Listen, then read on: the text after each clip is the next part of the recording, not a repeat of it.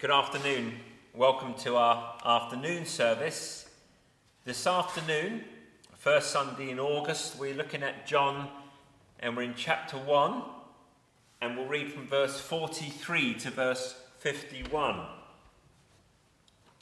If you have your Bible, turn with me to the first chapter of John's Gospel and verse 43. The next day, Jesus decided to go to Galilee.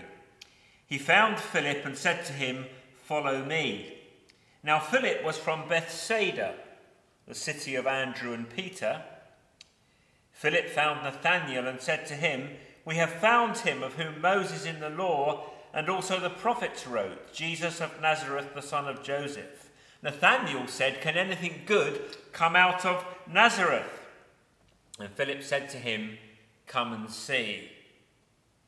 Jesus saw Nathanael coming toward him and said of him, "Behold, an Israelite indeed, in whom there is no deceit." Nathanael said to him, "How do you know me?" Jesus answered him, "Before Philip called you, when you were under the fig tree, I saw you." And Nathanael answered him, "Rabbi, you are the Son of God, you are the King of Israel." And Jesus answered him, "Because I said to you, I saw you under the fig tree, do you believe? You will see greater things than these." And he said to him, "Truly, truly, I say to you, you will see heaven opened and the angels of God ascending and descending on the Son of Man." And may God bless the reading of his holy and inerrant word.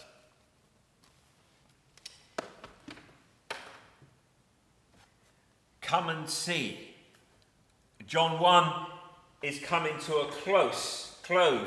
In John 2, we begin with the first of the 7 signs. We will also see 7 I am statements, and the book is going to take on a very definite order. Remember the purpose of John's Gospel, John 20, verse 31. These are written so that you may believe that Jesus is the Christ, the Son of God, and that by believing you may have life in his name. So part of the purpose was evangelistic, to shore up these new believers, to give them courage to then pass on this message to others. John's Gospel is to tell us about Jesus, that we might then tell others what we have seen. Show and tell. Come and see.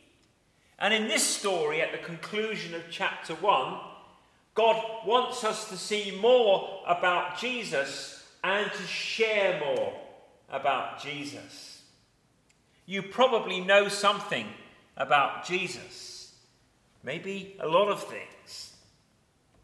Every time we come to God's word, there is more that God wants to show us about Jesus. He wants us to see more of Jesus. He wants us to share more of Jesus. What is God showing me about Jesus? How might I be able to encourage and to tell more people about Jesus? In this text we have show and tell, come and see. We will spend most of the time with the first of those big categories. Showing.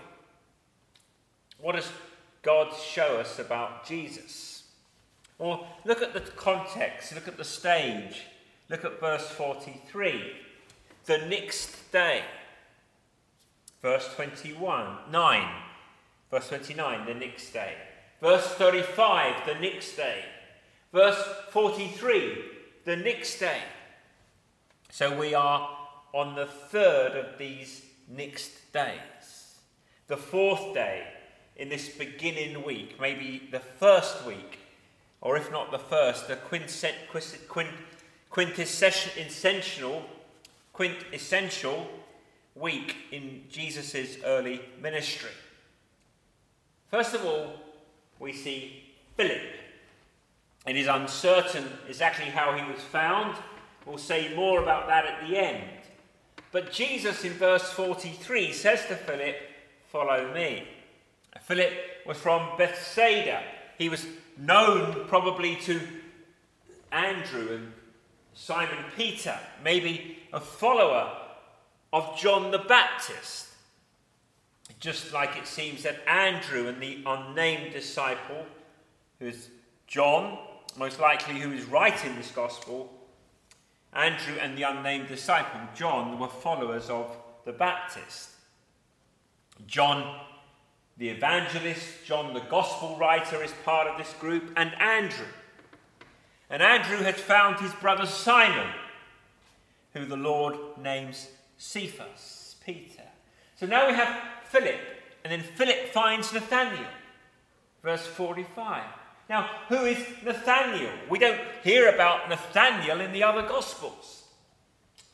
Most people think that Nathanael is the same disciple as in the other lists as Bartholomew. In Matthew chapter 10 and Mark chapter 3 and Luke chapter 6, Bartholomew is linked with Philip in all of the three synoptic Gospels. So you have Philip and Bartholomew. So that's our understanding, our best guess, that Nathanael is Bartholomew. Bartholomew is not so much a first name as it was like a family designation, like Bar-Jonah would be son of Jonah. Bartholomew would be the son of Ptolemaeus. Nathanael is his first name. He's listed in John 21 verse 2, right after Thomas. He's given the name Nathanael. Acts 1 verse 13, Bartholomew is listed after Thomas. So there's many indications that Bartholomew, who we hear about in the synoptic Gospels, is Nathanael. Now Philip comes to Nathanael in verse 45, and he says, "We found him of whom Moses in the law and also the prophets wrote, Jesus of Nazareth, the son of Joseph." You can hear Philip's excitement in his voice.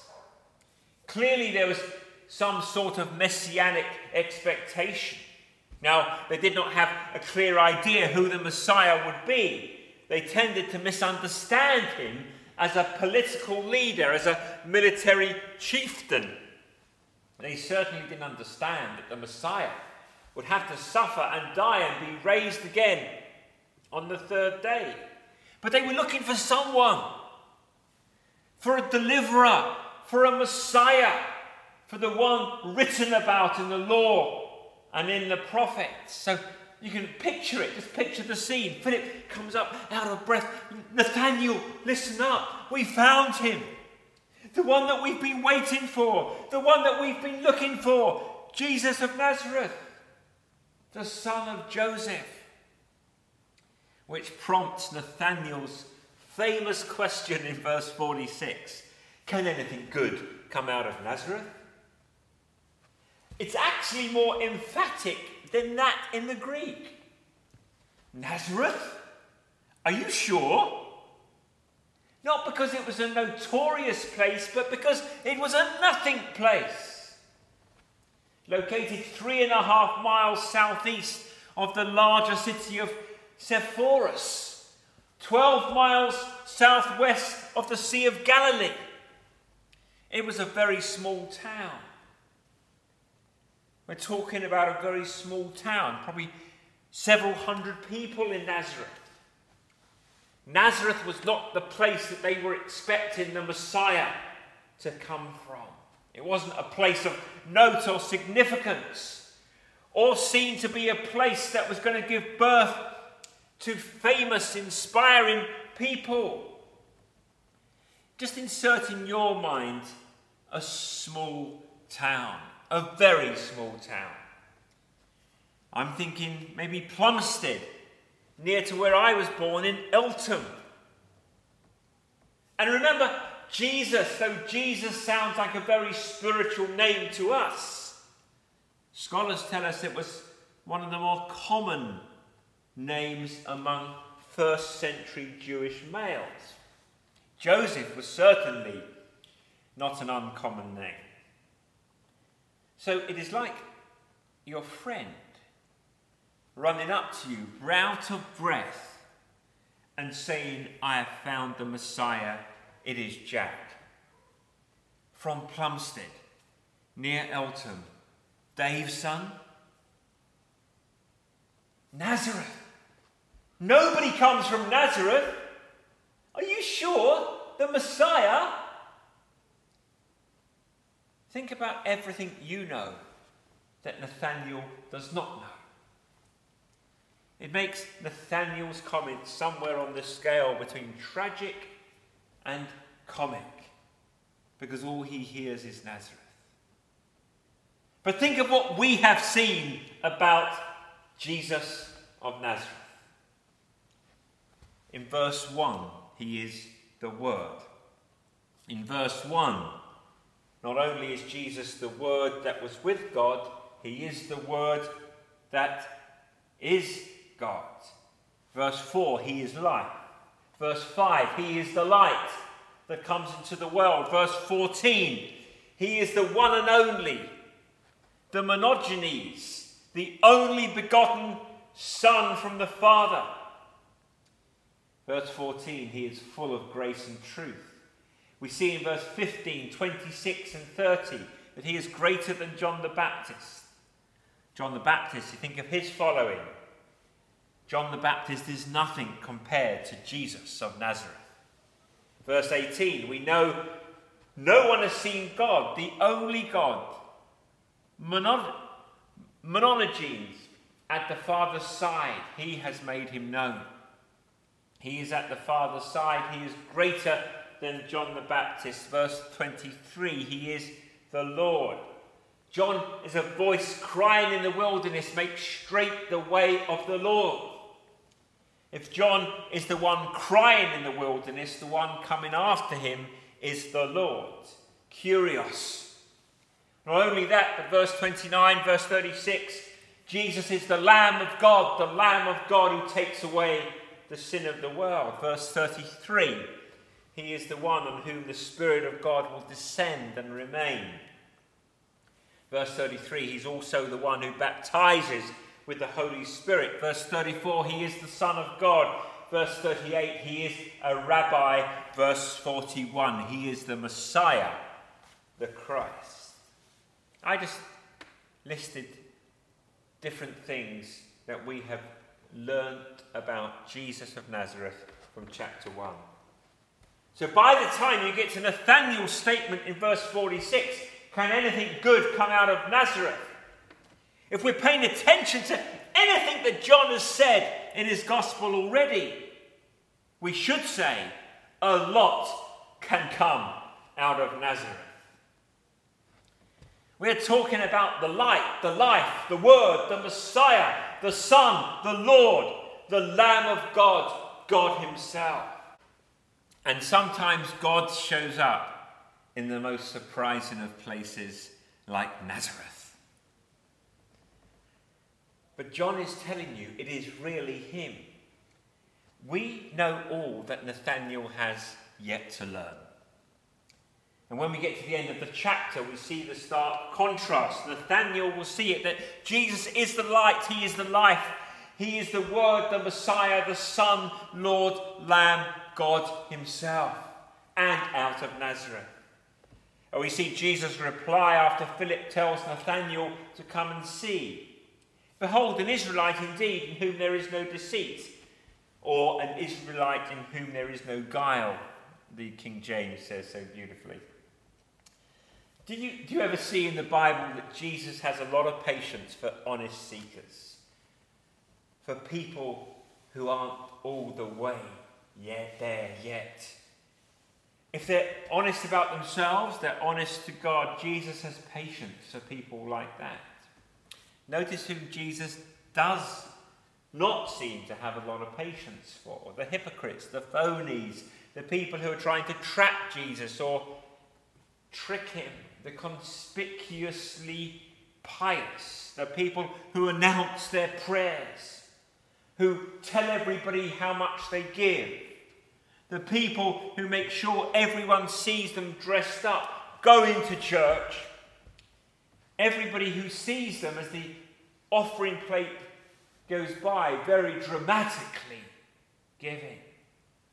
They're the kind of people Jesus does not seem to have a lot of time for, but people like this who genuinely exclaim from the heart, "Nazareth?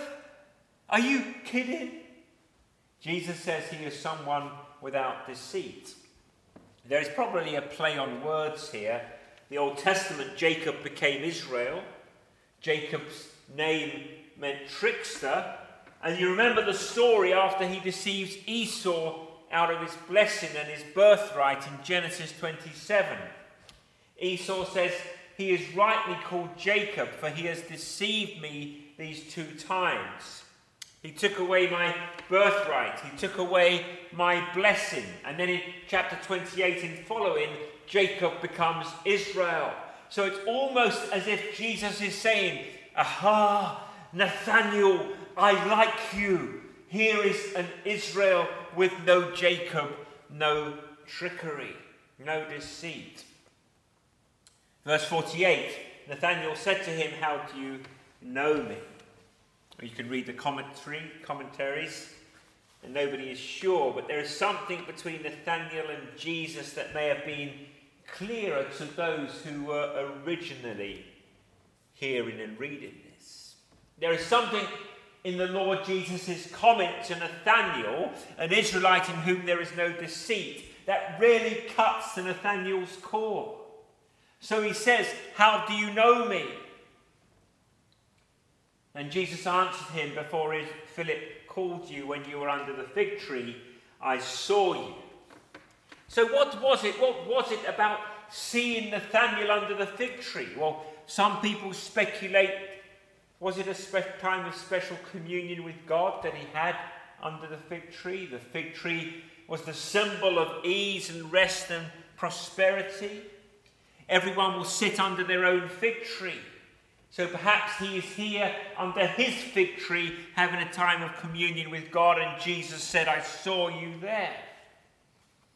Or maybe Nathanael just thought, "Yes, I was under the fig tree and nobody was around me, but somehow Jesus of Nazareth saw me and knew me." Whatever it was, there is something in this exchange between the Lord Jesus and Nathanael that signifies to Nathanael that Jesus is no ordinary man.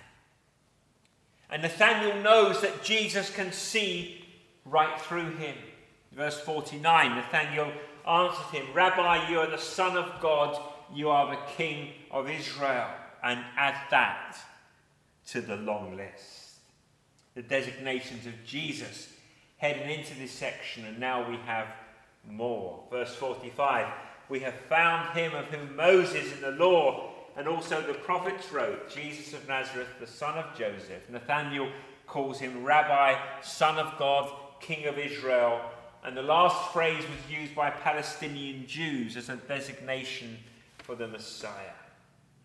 He is the Christ, the deliverer, the Saviour, the one we are looking for. Now, does Nathanael understand what that means completely? Of course not.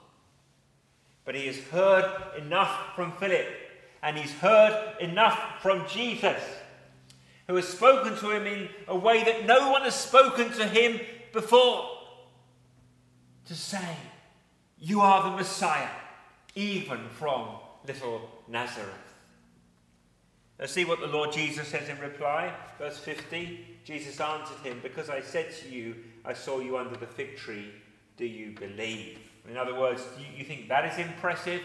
You haven't seen anything yet. You will see greater things than these. And verse 51, "And he said to him, Truly, truly, I say to you, you will see heaven opened and the angels of God ascending and descending on the Son of Man."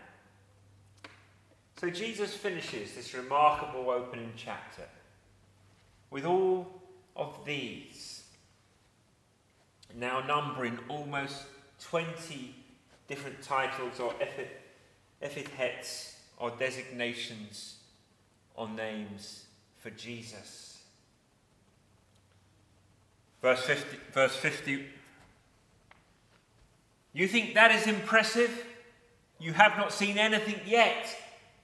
You will see greater things than these. Verse 51.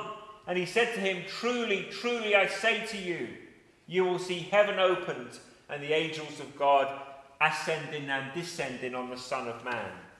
So John, the Gospel writer, finishes this remarkable opening chapter with these wonderful different titles, about 20 different titles or designations or names for Jesus. And now Jesus ends by referencing two more. He references two Old Testament texts. The first is Genesis 28. It makes sense. We were just in Genesis 27, thinking you are Israel, in whom there is no Jacob, the one without guile, without trickery. And now Jesus is referring to Genesis 28. You'll see heaven open and the angels of God ascending and descending. Genesis 28, where Jacob has a dream. He sees a ladder from earth to heaven. And on the ladder are angels going up and down, ascending and descending. And when he wakes up, he says, surely God is in this place. And he calls it Bethel. Beth being the word for house, El being short for Elohim, for God. This is the house of God. This is the dream. And Jesus says you'll see angels ascending and descending on the Son of Man. Is he thinking of his transfiguration? I don't think he's thinking of one particular event, but rather what the entire life and ministry of the Lord Jesus is going to reveal. Jesus is making clear, he's making visible this conduit of glory. Just as Jacob had a dream and saw a ladder, what was the ladder signifying? The ladder connected heaven and earth. In Jacob's dream, there is a ladder, so heaven and earth can have communication and communion with each other. Angels can ascend and descend. Glory can go up and down. The ladder was a symbol joining heaven and earth. Now Jesus says, you don't need Jacob's ladder. I am the ladder. I will connect heaven and earth. Jesus is the link between the two. Jesus is the ladder on earth reaching to heaven.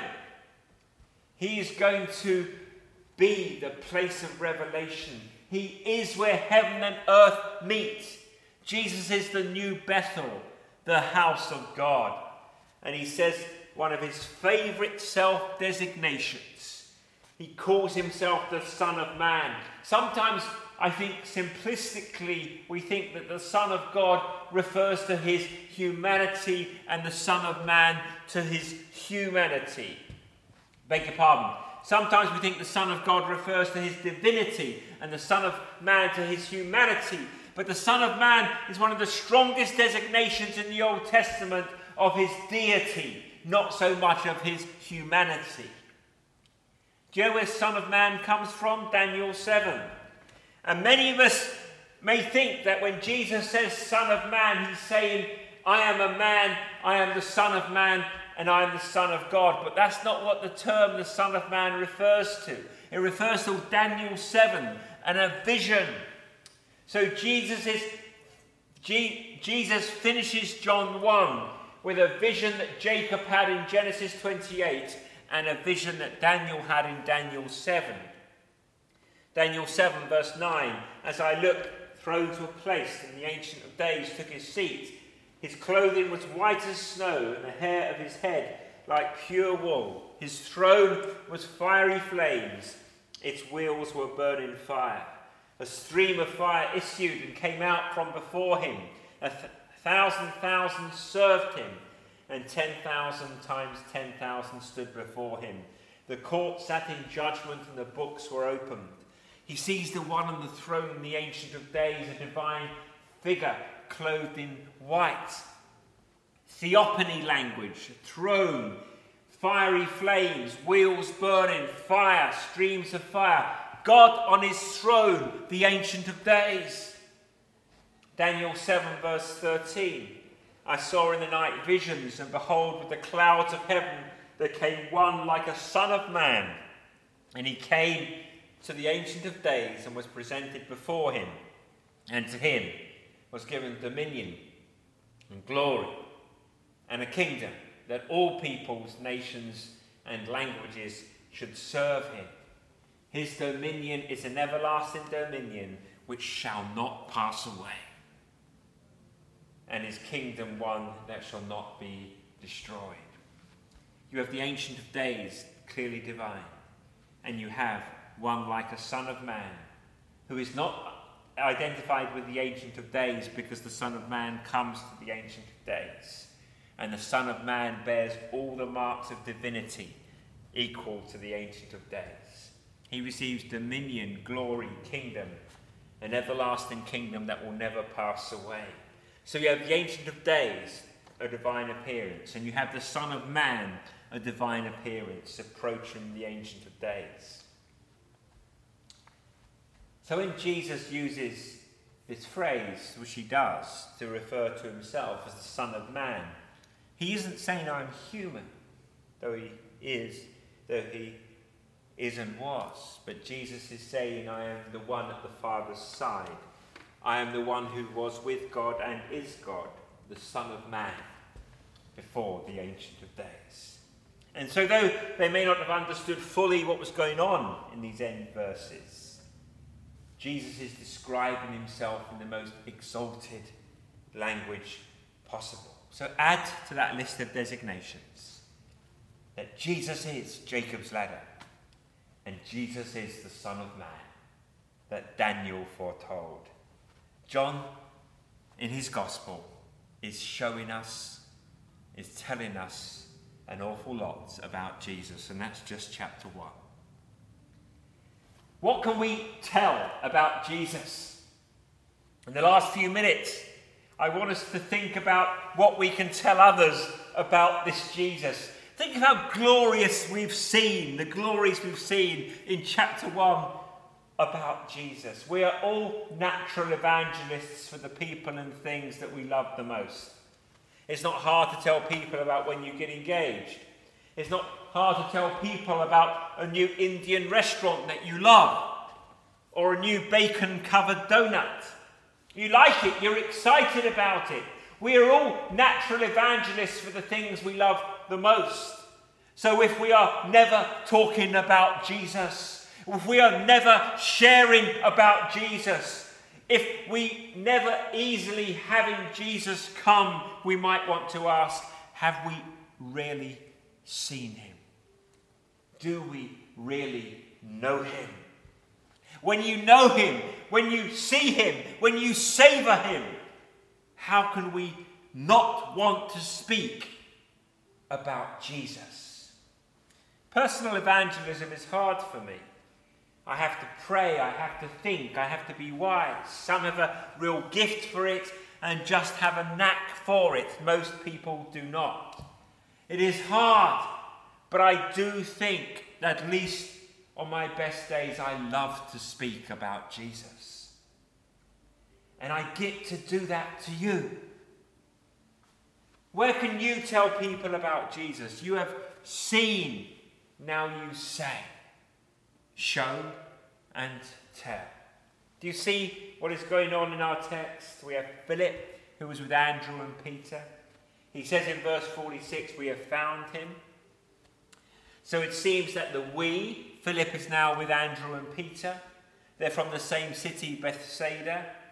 Philip may have been one of John's disciples as well.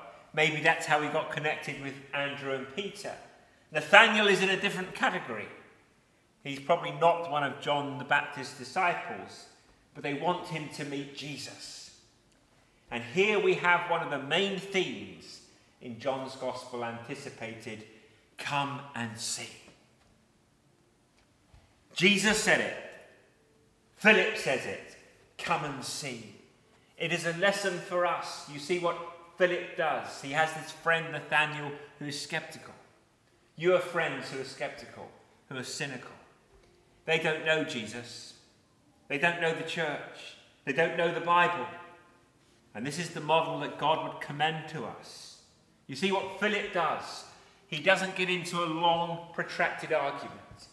Sometimes you get to people to the heart through the head, but more often than not, it is maybe this approach that God commends to us. When your friend says, I don't believe, Come and see. It is non-threatening. It is not argumentative. It is, would you be willing to take a look at Jesus of Nazareth? Come and see. Maybe that is what you have to do with that friend or that colleague you wanted to share the gospel with. You just need to know where Jesus is. Come and see.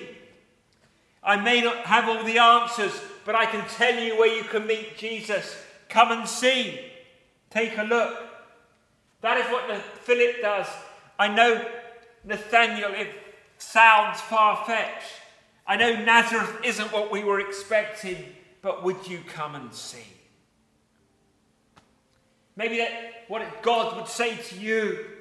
Maybe Jesus has been off in the distance. Maybe you have been to church and you think about these things, but you don't really know him. You're not following him. You haven't given your life to him. Would you be willing to come and see, to listen, to come to church and listen to a sermon for a few weeks? You have Andrew. We left Andrew in the last section, but he may well be in this section. You see verse 43. The next day, Jesus decided to go to Galilee. You can look in the Greek. The word Jesus isn't there. It may well be that he decided to go to Galilee is Jesus. That's how the ESV translates it, and it is a fair understanding. For some scholars, Don Carson among them, have argued that the he at the beginning of verse 43 is not stated by any name, and maybe Andrew. Andrew went to Galilee and found Philip, because Jesus is there at the end of verse 43, because Jesus is the one who says, follow me. Is Jesus the one who found Philip, or is Andrew the one who found Philip? If you get my point. And one of the reasons to think that the he might be Andrew is because every time you meet Andrew in the book of John, he's bringing someone to Jesus. John 1:41, he first found his own brother Simon and says to him, we have found the Messiah. Andrew bringing his brother to Jesus. Jesus feeding the 5,000. Where they're going to get food. John 6 verse 8. One of his disciples, Andrew, Simon Peter's brother, said to him, there is a boy here who has 5 barley loaves and 2 fish. Andrew bringing a boy to Jesus. John 12 verse 20. Now among those who went up to the worship at the feast were some Greeks. So these came to Philip, who was from Bethsaida in Galilee, and asked him, Sir, we wish to see Jesus. Philip went and told Andrew. Andrew and Philip went and told Jesus. 3 times Andrew brings people to Jesus. Simon Peter, you must meet Jesus. Little boy, you must meet Jesus. Jesus, here are some Greeks. Philip and I thought they would want to see you. So it could be in chapter 1, the he, not designated, is a reference to Andrew doing what Andrew does best, bringing people to Jesus. And even if that is not the case, we still see in the opening chapter the pattern of Christian discipleship. John the Baptist announced to Andrew, and possibly John the Evangelist, that there is the Messiah. John brought them to Jesus. Then Andrew found Peter. Then Andrew found Philip, perhaps. And Philip found Nathaniel, and that is the way it is supposed to work. New people follow Jesus, who in turn bring their friends and family, who become disciples, and then they repeat the process over and over again. It is as simple and as scary and as freeing as that. Introduce people to Jesus. Tell people what Jesus has done for you. You need to know Jesus. You need to love people. And you need to have a burden to connect the people you love with the Jesus you know. Come and see. And let me just leave you with 2 questions. What have you seen? And whom will you tell? What have you seen? Some of us have seen a lot. We've heard 10,000 sermons. We've seen a lot about Jesus, praise the Lord. So who are you going to tell? One person this week. Is there one person? Might you pray, Lord, give me one person this week that I can tell about Jesus, that I can simply say, come and see. What have you been shown? Who are you going to tell? May the Lord bless the word for his glory and for our eternal good. Amen.